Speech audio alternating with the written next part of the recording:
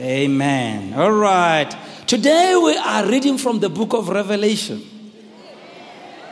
I can see you're not so excited. I can hear from the book of Revelations, chapter 2, verse 1 to verse 5. This month we will be talking about the church. Today's sermon will not necessarily be on that theme, but I felt I want to start this month with this particular teaching. And the title of my message is Returning to Your First Love. Revelations chapter 2, reading from verse 1.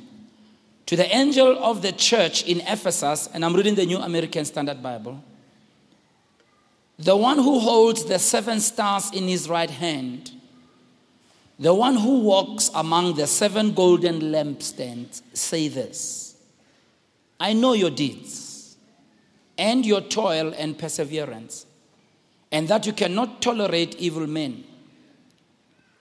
And you put to the test those who call themselves apostles, and they are not. And you found them to be false. And you have perseverance, and have endured for my name's sake, and have not grown weary.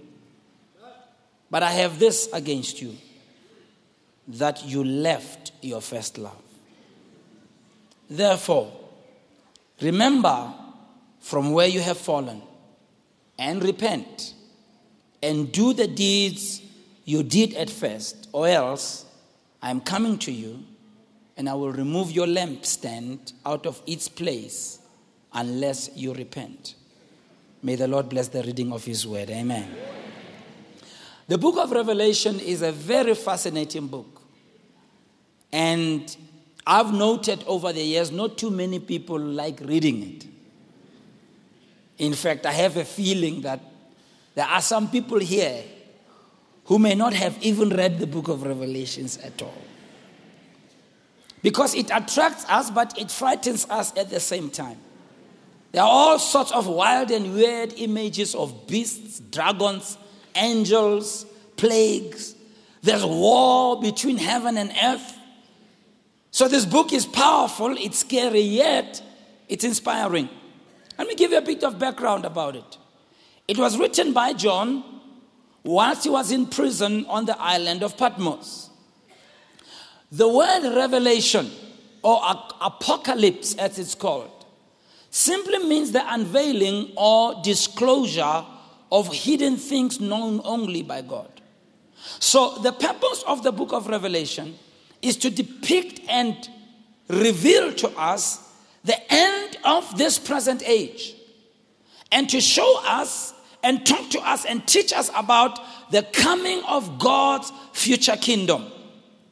But in communicating these truths concerning the future, there are many symbols in Revelations, many images and numbers. I talked to you about the number 7. So the book of Revelation contains 7 visions which John saw, and he documented them.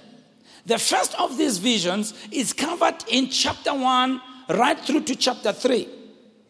And we find in these visions, it is Christ the Almighty exhorting his earthly church to remain loyal against all the hostile attacks. And Jesus himself addresses these churches in Asia Minor, which we now know as modern-day Turkey. The number 7, therefore, is to be taken as a symbol of completeness. So these letters of the church are 7 letters, and the number of churches that Jesus is talking to is 7 churches. And every church, current church, is found in those 7 churches.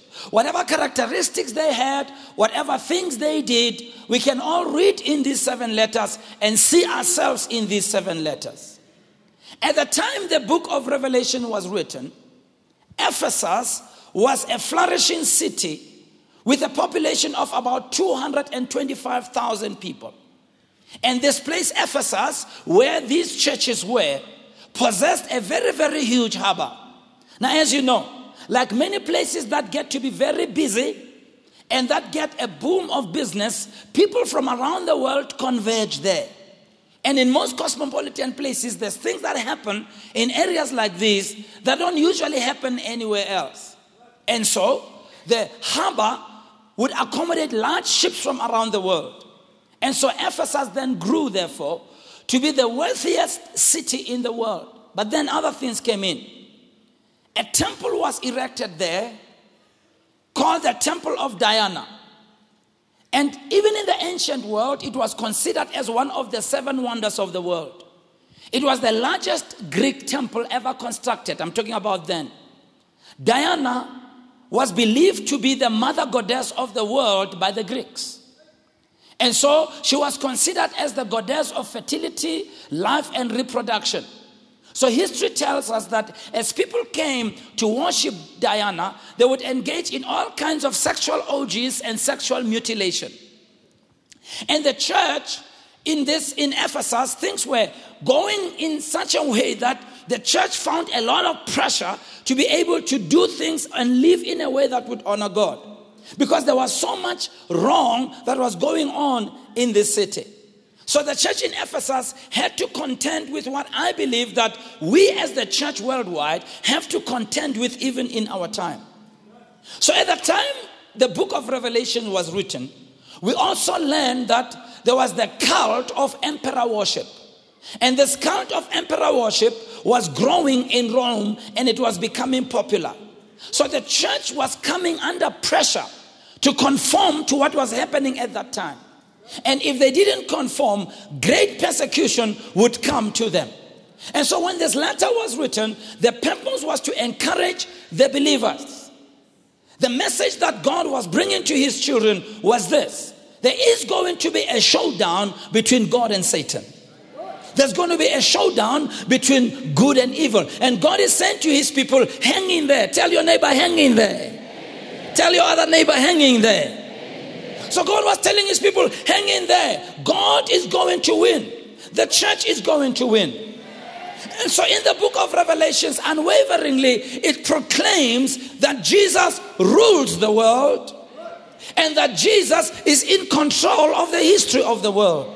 See, no matter what is happening in your life or my life, my brother and my sister, God is in control of what is going on in the world. Even if things are falling around us, even if things are falling apart in our lives, even if we may be feeling confused, God is not lost. God knows exactly what is going on in your life. In fact, this book portrays Jesus walking among these 7 churches. And he calls John to write. He says to John, I have a message to these churches. He says, write to the angel of the church in Ephesus, in Laodicea, and some of those places. That designation angel speaks of the leadership of the churches.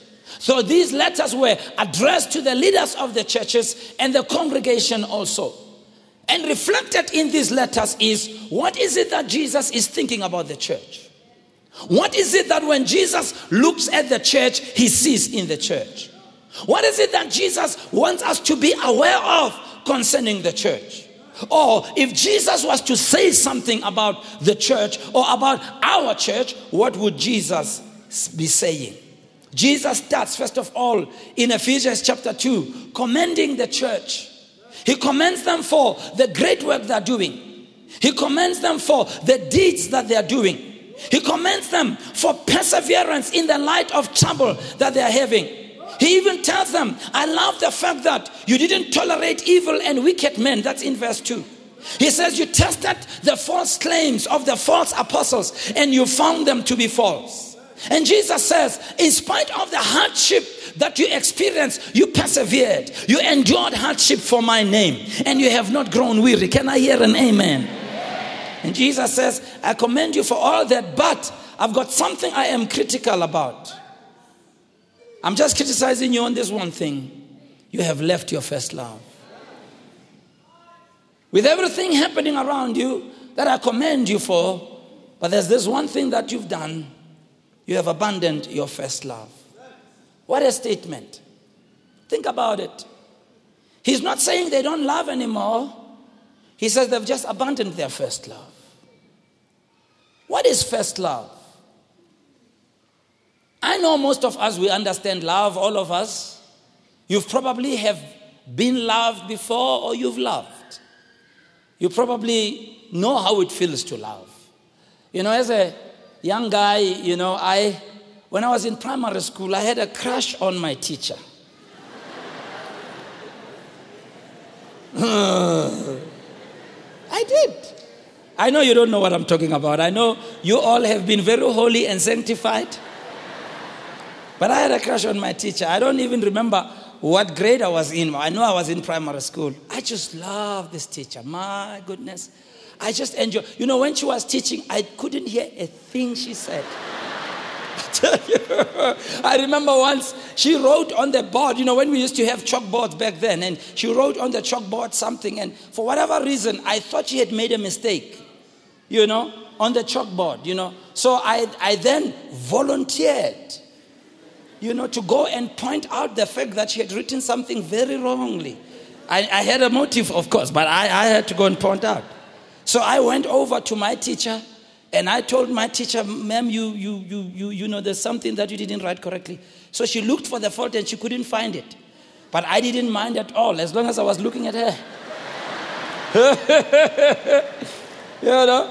And I know, this first love where you are awestruck, I remember we went to one of our branches. I won't tell you which one it was. Sometime, and I was preaching in this branch, and after preaching, we were greeting the people, and one of the guys came there, and I could see this guy has a crush on my bishop, Serious.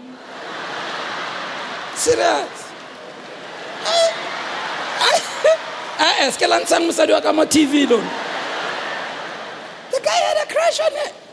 I can see, I've been through that, So I'm looking at this guy. And he goes to my bishop and talks to her. And then he says, can we have a photo? So I said, okay, let's join. He says, no, bishop, when I am a mode,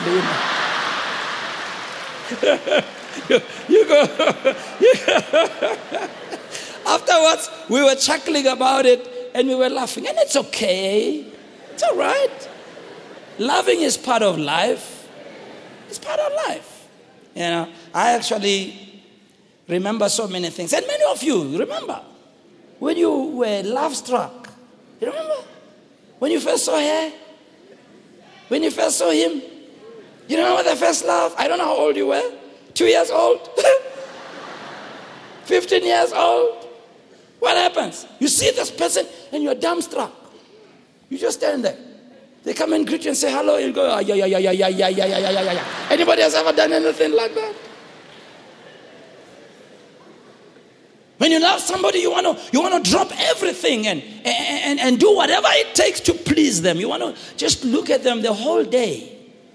You want to please them at all costs. Guys, when they see a lady they love, I don't know if it still happens, but in our days when a guy saw a lady that you loved and you were love struck, you start changing the way you walk. All of a sudden you have a limp in your walk. I don't know. You want her to see you, There, now she has a different way of talking. Come on, ladies, you're not innocent either. I remember some years ago, you won't even know when this was. So I won't say, one of our pastors was he wanted to marry somebody. So this lady was really giving him a hard time. She didn't want to say yes. And I prayed for him so much. We believed God. we prayed for a divine intervention, and God gave this lady wisdom. And finally, this lady accepted him, So I knew what had happened during the week. And it just so happened that on Sunday, he had been scheduled to come and read the announcements. And it was a weather like this. This is even better. It was very, very cloudy that day, very dark. And he came to read the announcements. Can you imagine reading the announcements and the weather is very cloudy and you have your sunglasses on? He couldn't even see the announcements. I'm sitting there, I'm thinking, I know what made those mazaza come on his face. The brother is love struck. But all of us, when we love, you can't get somebody out of your mind. You keep thinking about them. And Jesus says to this church, there was a time when you were dumbstruck by me. There's a time when you were thinking about me. And everybody you met, you told them about this person that you've met. But something has changed. Jesus says, I have that against you. You're no longer talking about me like you used to talk about me. When you meet people, you used to tell them how saved you are. You used to tell them the grace of God that touched your life. You used to tell them about this Savior that you met who turned your world upside down. But now you don't even talk about Jesus anymore. There was a time when you used to drop everything and make sure you go to church. Make sure you pray. Make sure you read the word. But now it's a matter of convenience. Now it's a matter of if I'm available, if I'm not too hectic. Jesus says, what has happened? There's a time when you would try to please God at all costs. I mean, some of us, let's tell the truth. Whatever was happening in church or in the things of God, we're the first ones to be there. I remember as a young person, going to seminars. Way back then when I didn't even have a car. Traveling all the way to Randburg, those years. Taxis were not as organized as they are right now. To get to Randburg, you had to use two modes of transport, a bus and a train. Sometimes some buses would go all the way there. But I would go to conferences there and attend conferences using two modes of transport. And I'd stay there the whole day. I mean, the conference would start at 9 o'clock, but I was there by 8:30. And it was the whole day's conference. Going there, no lunch, no offering. When the offering basket came, I acted like I'm putting something in the offering. Didn't have the money. We would stay the evening services those years. It was in Konzaipu. 9 o'clock comes, service is still on. 10 o'clock comes, the preacher hasn't started. 11 o'clock comes, he studies, then he says for 5 minutes, then he says, that was just my introduction. And then 11:30 we dismiss. I knew there was no transport. Even as I was sitting in the service, I knew I couldn't get any transport. But I was trusting God, I'm going to hike all the way back home. And after the service, someone would give us a lift to take us to Park Station. And at Park Station, I'd get a train, go home and walk all the way home, get home 12 midnight. That's first love. That's first love. But my goodness, yeah, that's first love.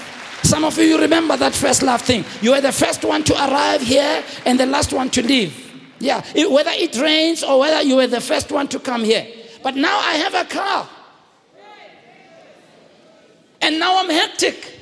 And now when I get to the service, I sit there looking at my watch. And if it's 9:15 and he's not done, I'm leaving.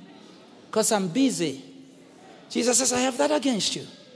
What has happened? I'm no longer number one. What has happened? You no longer have a burning passion for me. Jesus says, what has happened? You no longer have me in your mind. There was a time when you couldn't get me off your mind. When you met in prayer meetings, you talked about me. When you met with other Christians, you talked about me. But now it's no longer talking about God. As a matter of fact, Bazalana, I must say, when I look at our services right now and I look at the number of new people who come to the church and I look at the number of people who come to the altar call, it's very clear that we are no longer telling others about Jesus. It's very clear that we are no longer inviting people. Jesus says you used to invite people, you used to bring them. But now it's only you and your wife in your car and the children. Now you only go there just to mark the register. What has happened? And Jesus is asking the church that question.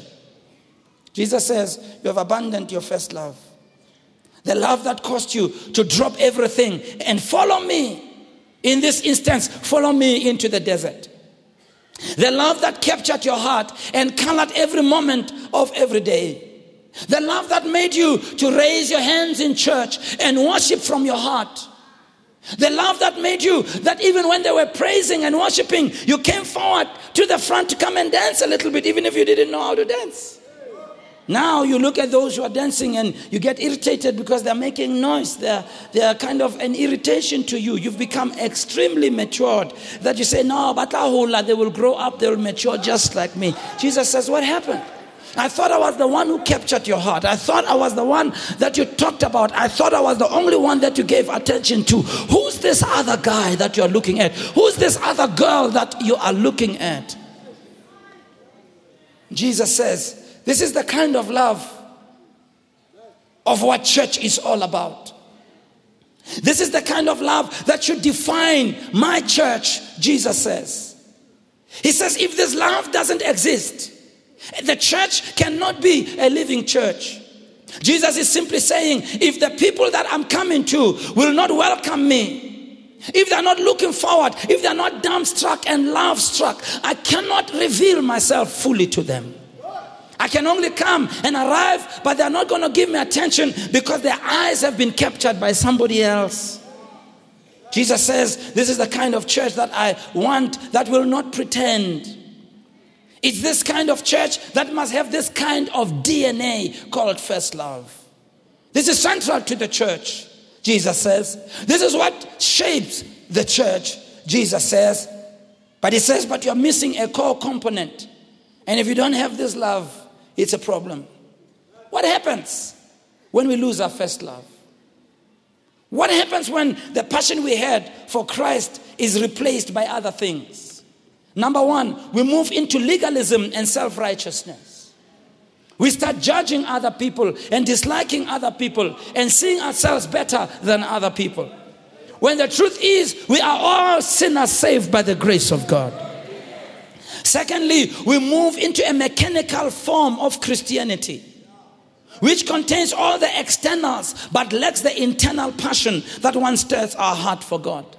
You know, I tell people all the time, you know, it's not a problem, Barcelona, developing and having all these things and having auditoriums and all these razzmatazz and screens and lights and whatever.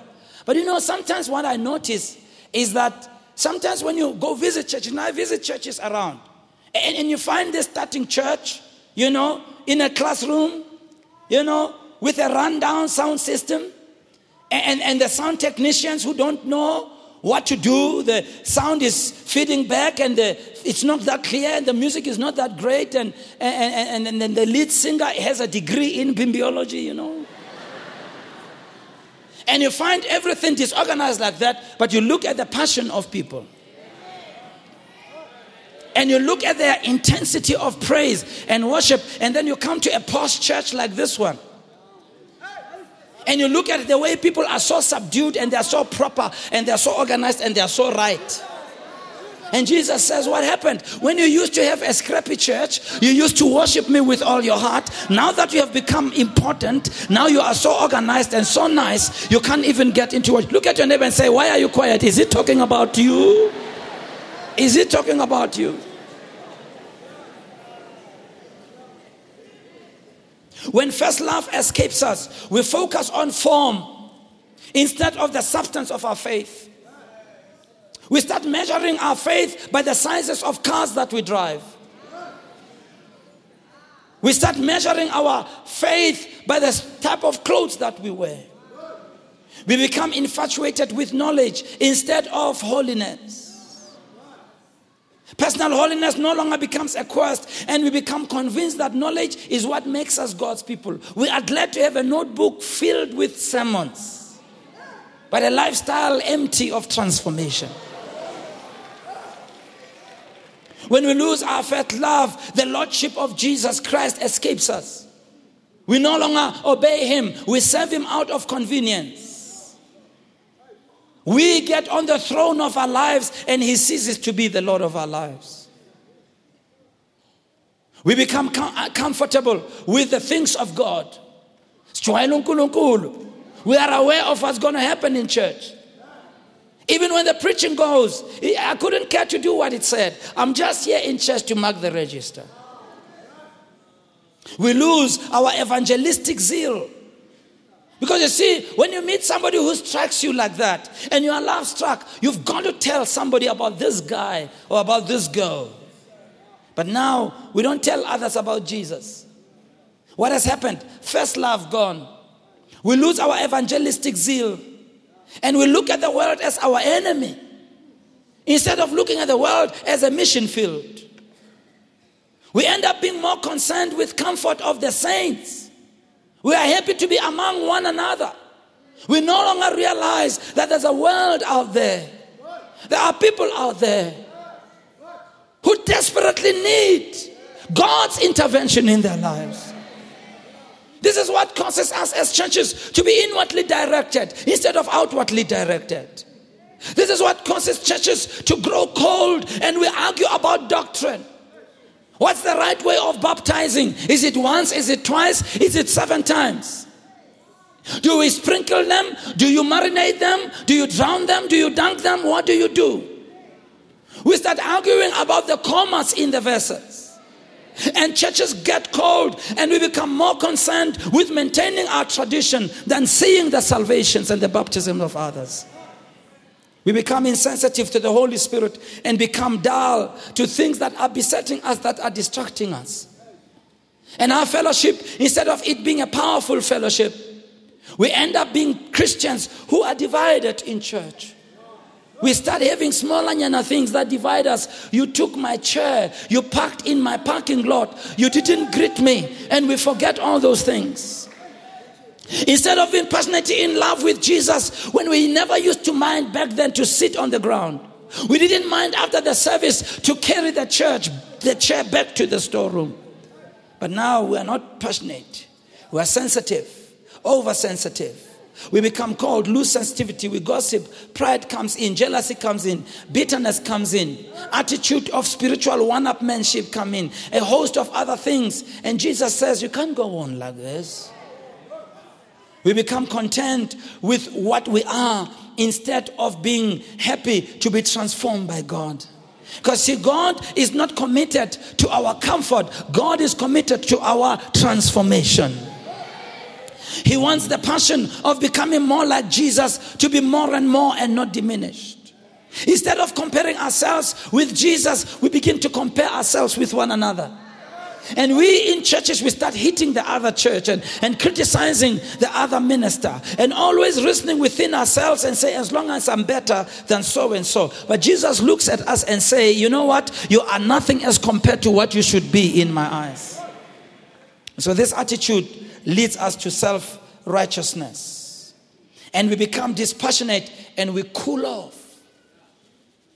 We cool off. We cool off.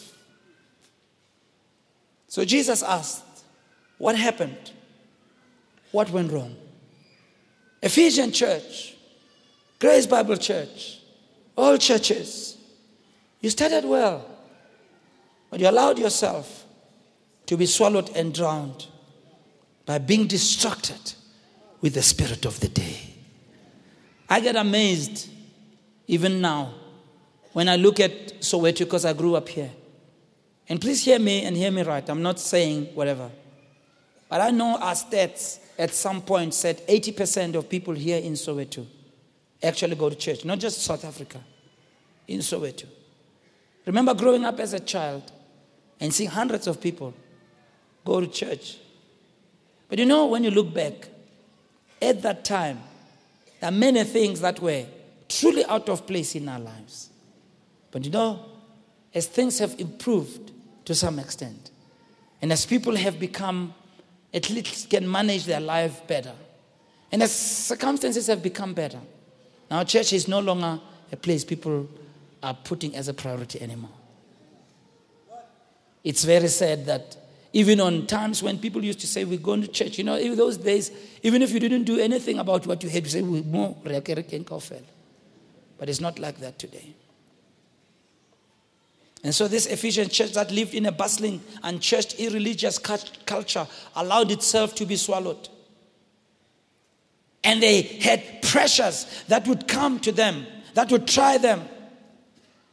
And Jesus says, I'm glad with your hard work. I'm glad with your patience. I'm glad with your endurance. I'm glad with you coming against wrong teaching. But I'm not happy that you have lost and you have left your first love. So let's answer the question as we close. How do we return then to our first love? Because Jesus says, you have abandoned your first love. The passion is over. Somebody else has taken your attention. Number one, Jesus says do 3 things. Number 1, remember. Number 2, return. Number 3, resume or redo. First of all, Jesus says, remember then, from whence you have fallen. In other words, think back. What is it that caused you to become a Christian in the first place? Think about it. Some of us have forgotten. But I remember for me, when I received Christ as an 18-year-old young man, I clearly remember I was going through a very difficult time myself. In my heart, I felt a sense of emptiness. It was like life has no meaning anymore. Thank God for the good home we were raised in. Good parents we had, good family we had. But even all of that, even the fact that I went to church regularly, I hadn't had an encounter with Christ. I was asking questions about my life, sensing that something is out of place. Something is not where it should be. And I remember on the 5th of August, 1978, when I heard the preaching of the God's word. It wasn't a preaching of hellfire and brimstone. It was a preaching that was telling me, for God so loved the world that he gave his only begotten son, that whosoever believes in him should not perish but have everlasting life. And I remember as the preacher was preaching, and they were just giving an exhortation. And they said, if you are there and you want to receive Christ, would you raise your hand? I didn't fully understand what they were saying, but I could identify with what they were talking about. I knew at that time that I needed God desperately, and that I knew that if I was to respond, I was just hoping God would do something in my life. And I raised my hand today, like I'm going to give many of you a chance to raise your hand today. And the 5th of August 1978, when I received Christ in my life, my goodness, he changed my life. He transformed my life. All that sense of being lost and worthlessness disappeared. All that sense of just, emptiness and hollowness, it all disappeared. God filled my heart with contentment. I'm not saying I had all the answers to my problems. I'm not saying everything else in my life transformed, but there was something in my heart that changed from that day. How did you meet Jesus? What is it that was happening around your life? Jesus says, remember that. Remember that. Remember how God's word was so sweet, it came as a solution in your confusion. Remember how God's word came in your life and brought a different change in your life. Jesus says, remember. Then he says, after you have remembered where you come from, he says, repent. The word repent means turn around. Jesus is saying, take the initiative and take the responsibility to turn your life around. Turn your focus around. Force yourself to remember what God did in your life. Put your allegiance back to Jesus, the head of the church. Make room for him in your life. Focus again on him and not on your hurts. Focus on his love. Return to him again. Return to him and let him be the center of your life. Return to him and let his presence and his vision for the work of God fill your life. Return to him so that everything that he is and everything that becomes the center of your life is around Jesus Christ and Jesus Christ alone. And then he says, after you have returned, after you have repented, he says, do the works that you did at first. In other words, resume. What does it mean? The first thing, you simply begin to do the things that you used to do for God's kingdom. You get yourself back in prayer. You get yourself back in the word of God. You get yourself to witnessing to others again. You get yourself to putting God first. You get yourself to making sure that God is number one in your life. You get yourself back to ensuring that the gifts that you have, you use them for the glory of God. You fulfill your calling by dedicating your life to the service of God. Secondly, you pray that God would open your heart and fill you with the presence of the Holy Spirit. You ask the Holy Spirit to fill you for the service of God. Jesus says, if you then being evil know how to give good gifts to your children, how much more will your heavenly Father give the Holy Spirit to them who ask him? You ask God to fill you with the Holy Spirit so that you can do the work of God again. And we know that with God besides us, we can walk through the challenges of our present day. We know that with God on our side, in spite of everything around us that is trying to entice us, we keep our focus on Jesus, the author and the finisher of our faith. The Bible says, fixing your eyes on Jesus, the author and the finisher of our faith. We find that when we do this, our love for Jesus comes back. And Jesus says, when you do this, I will not remove your lampstand. But if you don't do this, I will remove your lampstand. In other words, Jesus says, if you don't go back to your first love, there will be a downward spiral of momentum. Note, when we get our first love back, then we discover there's another level of love that we didn't know existed before. You see, first love, when you first fall in love with one another, it's a true love, but that love is spiked and it's filled with a lot of emotions. You look at each other, you feel a zing in the eyes. You touch each other, you feel something in your eyes, in your hands. And it's got a lot of emotion and a lot of feeling. When you talk on the phone, you don't want to stop. You know, you use up all the airtime. You know, you stand at the corner and you do sakaduku. You know, that is first love. When you're walking around, you can hardly get your hands off each other. You want to hug and you want to kiss. And then you get married. That's a laughter of revelation. Look at your neighbor and say that's. And unfortunately, we think that the love is gone after we're married. But what we forget is the first love, there are things that we did that kept the love burning. And if you've been married for a while and you want to get the zing back, you know that the zing is a better zing than the former zing that was zinging. Now you start doing all the touching and the sakatuku and the phoning. You don't do it because you feel like doing it. You do it because it's the right thing to do. Oh yeah. Oh yeah. You send your partner loving texts, you phone them and you tell them you love them, not because you feel something down your feet. You do it because it's the right thing to do. But the minute you start doing it because it's a commitment, because it's the right thing to do, all of a sudden the feeling comes back, which is a better feeling and a more sustainable feeling than the first feeling of being dumbstruck. It's a love that is deep. It's a love that is enduring. Your heart still skips a bit, but it skips a bit even much more longer because it's a love that has matured. It's a love that comes out of a decision. It's a love that comes out of a commitment. Jesus says if you get back to the first love, you will discover there are levels of anointings that you haven't discovered yet. There are levels of the move of God that you haven't discovered yet. When you get up in the morning and your body tells you not to go to church, and you tell your body, I am going to church. I don't care how you feel. I don't care what you're telling me. I don't care what the weather says. I am going to church. And when you come to church, you start experiencing something higher, something more than what you have experienced before. Can I hear an amen?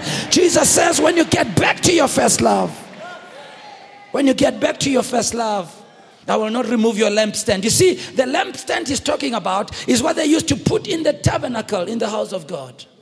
It was a lampstand that had 7 candlesticks on it. Remember the number 7? And when it was placed there in the house of God as a symbol of light. Light comes because of the word of God. Light comes because of the presence of the Holy Spirit. Light speaks of revelation and understanding and insight. Light speaks of the fact that God shows you that He doesn't show other people, and you're able to have insight more than other people. Listen what He says. He says when you go back to your first love, I'm going to move you to a higher level of knowing God. You will have the light of the Word of God in your life, the revelation of the Word of God in your life. You will have the experience of the anointing in your life and the power of God in your life. And now, because you are no longer a child, that level you can sustain. You will move from glory to glory. You will move from strength to strength. You will move from faith to faith. Why? Because you have gotten back to your first love. And when we get back to our first love, we discover things about God that we didn't know we have. You know, Basalana, maybe not to go in too much into numbers and whatever, but I've got to say this. I discovered years ago that praying for 30 minutes was better than praying for 5 minutes. Mara, it was harder. Because, you see, many of us, when we start praying, we pray with emotions, particularly as charismatic Pentecostals people. We sound like a steam train. Now, how many of you know you can't sustain that level of intensity for long? 30 minutes later, your voice is hoarse, your energy is gone, your emotions are slipping out. Now you feel like being quiet. Jesus says that's when you should start praying. You didn't hear what I said. You see, the other prayer was first love praying. First experience praying. Head emotions. I always love it when we go to a whole night prayer. There are some first love people there that you see. What do they do? When we say let's pray, they start.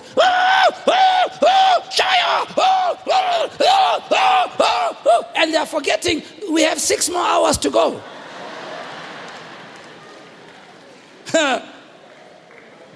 In fact, I remember I was leading a prayer meeting once in Guyana. I had visited one church and they had a whole night prayer. So I was conducting the whole night prayer. So when we started, there was this guy. There are some people when they pray, everybody hears. How many of you are sitting next to some of those people right now? And so, after an hour, people were actually dozing off. And I remember him reprimanding people during the break, because we would take small breaks after. He was reprimanding everybody. Why are they sleeping? How can they leave their houses and leave their comfortable beds and come to church and sleep? What a shame. What a shock. What an aftershock. What a sustained shock. Hey! And then we went back to praying. And lo and behold, when I looked over, I saw the brother who was reprimanding other people. Not only was he sleeping, he was snoring. There was there was no way to make a mistake that the brother was sleeping. And then I said to the Christians, I said, you know what? If you're going to pray for 6 hours, you don't start at the climax. You don't run a marathon like you're running a 100-meter dash. But I found out 1 hour, very difficult. Second hour, you don't want to do it. Like those of you who run marathons. All the emotions and the hype of running is gone. All you are left with is the discipline to finish. No ounce of emotion in you. But then we got into the 4th hour. We got into the 5th hour, and I heard myself pray like I never prayed before. I felt the power of God like I've never felt before. And I realized there is this level that is still available. Jesus says there's a level that's available for you. A level, if you are to return to your first love, you will experience in your life. I don't know about you, but I want to experience that new level in my life. I said, I want to experience that new level in my life. Raise your hands. Let's pray together. Pray with me. Heavenly Father, in the name of Jesus, I come to you today and I yield my life to you. In the name of the Lord Jesus Christ. Yeah, coming back to the word. I pray this morning and I commit myself to the first love. Forgive me for walking away, for shunning you and allowing other things to be a priority in my life. I'm coming back to the heart of worship. You are the core and the center of what I do. Just begin to pray in the spirit right where you are. Just pray, pray, pray. Just pray all over the house. Thank you, Jesus. Thank you, Jesus. Pray even if you don't feel like it. Pray even if your body is telling you not to pray. Pray. Go beyond the level of feelings and emotions. Pray because that's the right thing to do. Thank you, Jesus. Thank you, Jesus. Thank you, Jesus. Pray all over the house. Just pray. Raise your voice and begin to pray. Thank you, Jesus. Say them all of us.